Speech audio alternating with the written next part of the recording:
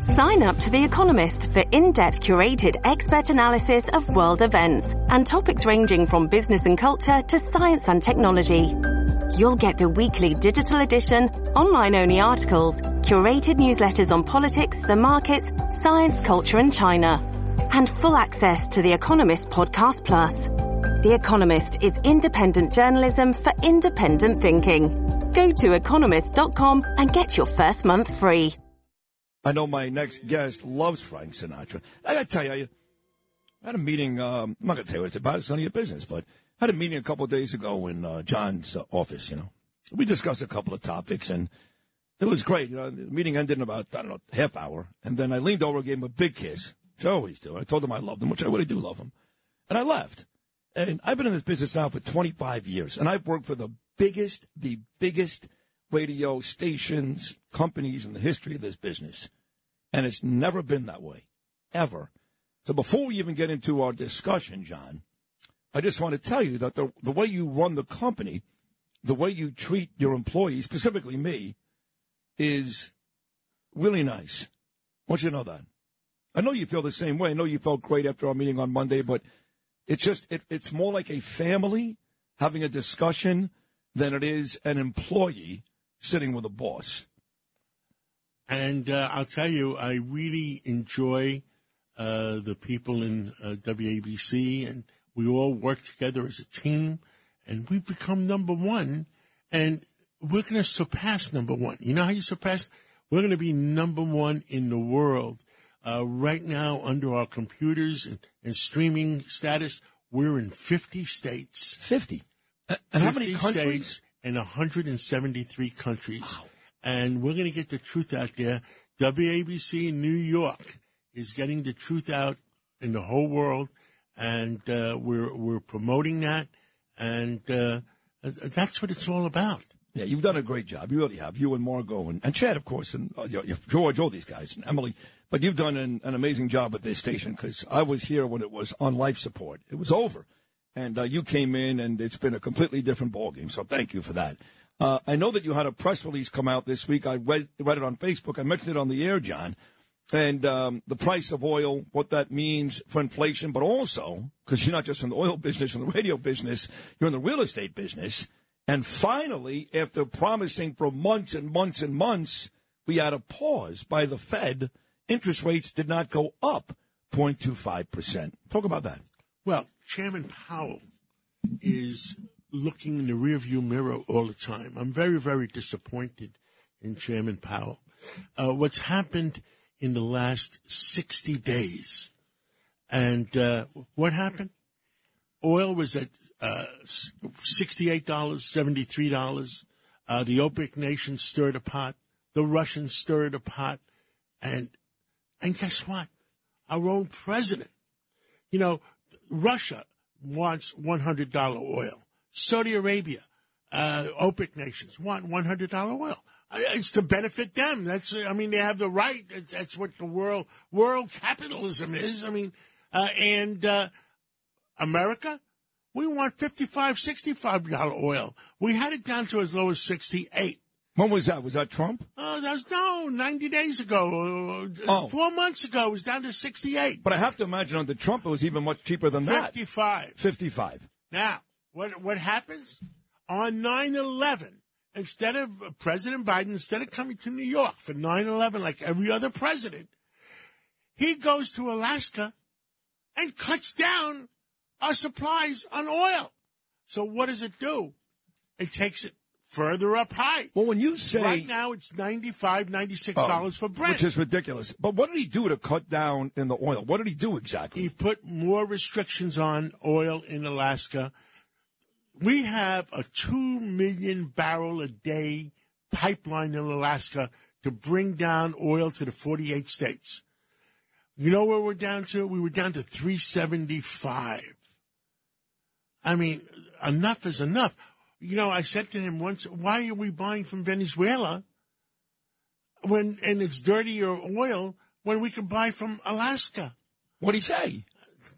Nothing. No you got answer. nothing. Right. No answer. You know, it's funny you mentioned Venezuela because when I heard the deal with the Venezuelan migrants, I thought maybe it was about the oil. No, nobody knows what the exact game plan is, except, it's not a conspiracy theory. It's not Frank Morano at 3 o'clock in the morning. The only thing I would say, by the way, Russia needs, at $100 a barrel, Russia makes $1 billion a day. Is that right? A day. You know what? What they're doing with the $1 billion a day? They're fighting the war in the Ukraine. Right. They're fighting the war with the Russian Foreign Legion. No more Wagner Group. It's the Russian Foreign Legion. 7 countries in Africa. And enough is enough, guys. We're financing the American people. The American consumer is going to be paying $5.50 for gasoline all over again. Heating oil, it was like $3.50 yesterday. That's going to go even higher. And food is going to go higher. When you have $96 oil, diesel fuel is going to go to the moon. So who is financing Russia? The American consumer, right. And the White House is financing Russia $1 billion a day that they're using for the Ukraine war. And then after the war is over, who's gonna pay? Jamie Dimon had a meeting yesterday with a bunch of executives. Who's gonna pay to fix up the Ukraine? We are. Okay. Right.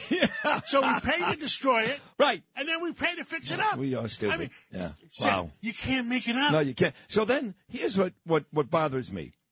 Biden's economic plan. When you watch Democrats on television, well, I say Democrats, when you watch people from the Biden administration, they tell you that his economy is working, that inflation is going down, gas is down. They leave out the parts, of course, about 9 consecutive interest rate spikes. They're making the poor poorer. Right. And they're making the middle class poor. And they're also going after the rich. I mean, I got news for you. Did you see this? I saw this a couple of days ago. I thought about you.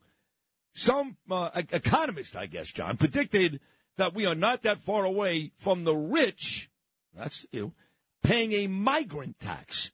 Now, why in a million years should John Catsimatidis be financially responsible for people crossing the border illegally? It goes back to Staten Island. Why are you throwing the American poor out of some of those centers and putting the migrants in? Right. I mean, the perfect solution is the solution I gave them.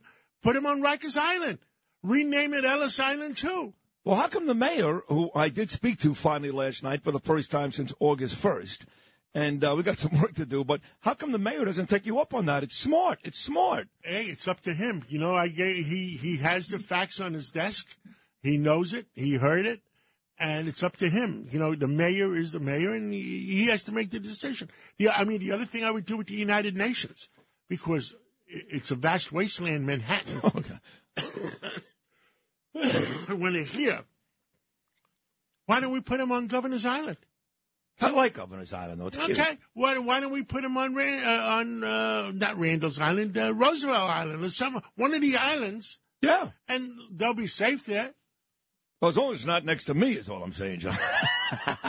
Rockaway? No. They're coming. They're coming to Floyd Bennett Field. It's right down the block. What do you think? That's Curtis's song. They're coming to take me away. They're coming to take me away. What do you think about Curtis last night outside of Idala's office? Because the mayor was showing up there. What do you think about that? Well, look, Curtis has the right to protest like everybody else. Totally agree. And, I get phone calls from Idala's office saying, oh, why don't you ban Curtis from coming on? And I said, Curtis is Curtis. Right.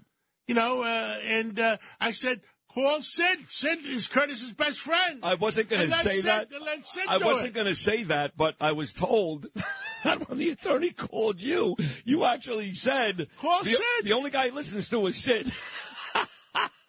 It's hilarious. I mean, you guys, at 7 o'clock, people from all over the world are tuning in to find out what you guys are going to say. They do, seriously. It has become a wildly popular segment because if you love Curtis and what he's doing, you listen. If you hate Curtis, you listen. So it's become all that popular. I do want to ask you one more, talking about billions of dollars on oil.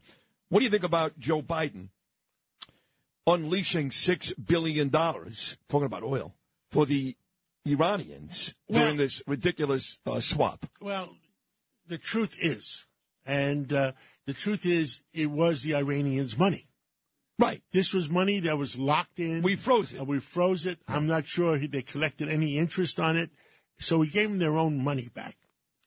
And I hope we put some restrictions on it, because when the Ayatollah or whoever went to the United Nations, threatened Mike Pompeo all over again, threatened John Boland, Ambassador Boland all over again. Yeah, Bolton. And it's wrong. Yeah. You know, they should have a little bit of control of themselves. Yeah. What do you think? You know what's even worse? What's that? The Saudis already have nuclear bombs. They have it. They paid for them. They own them. They're somewhere. My security clearance doesn't go that high up where they are. But the Iranians could use the $6 billion to buy nukes.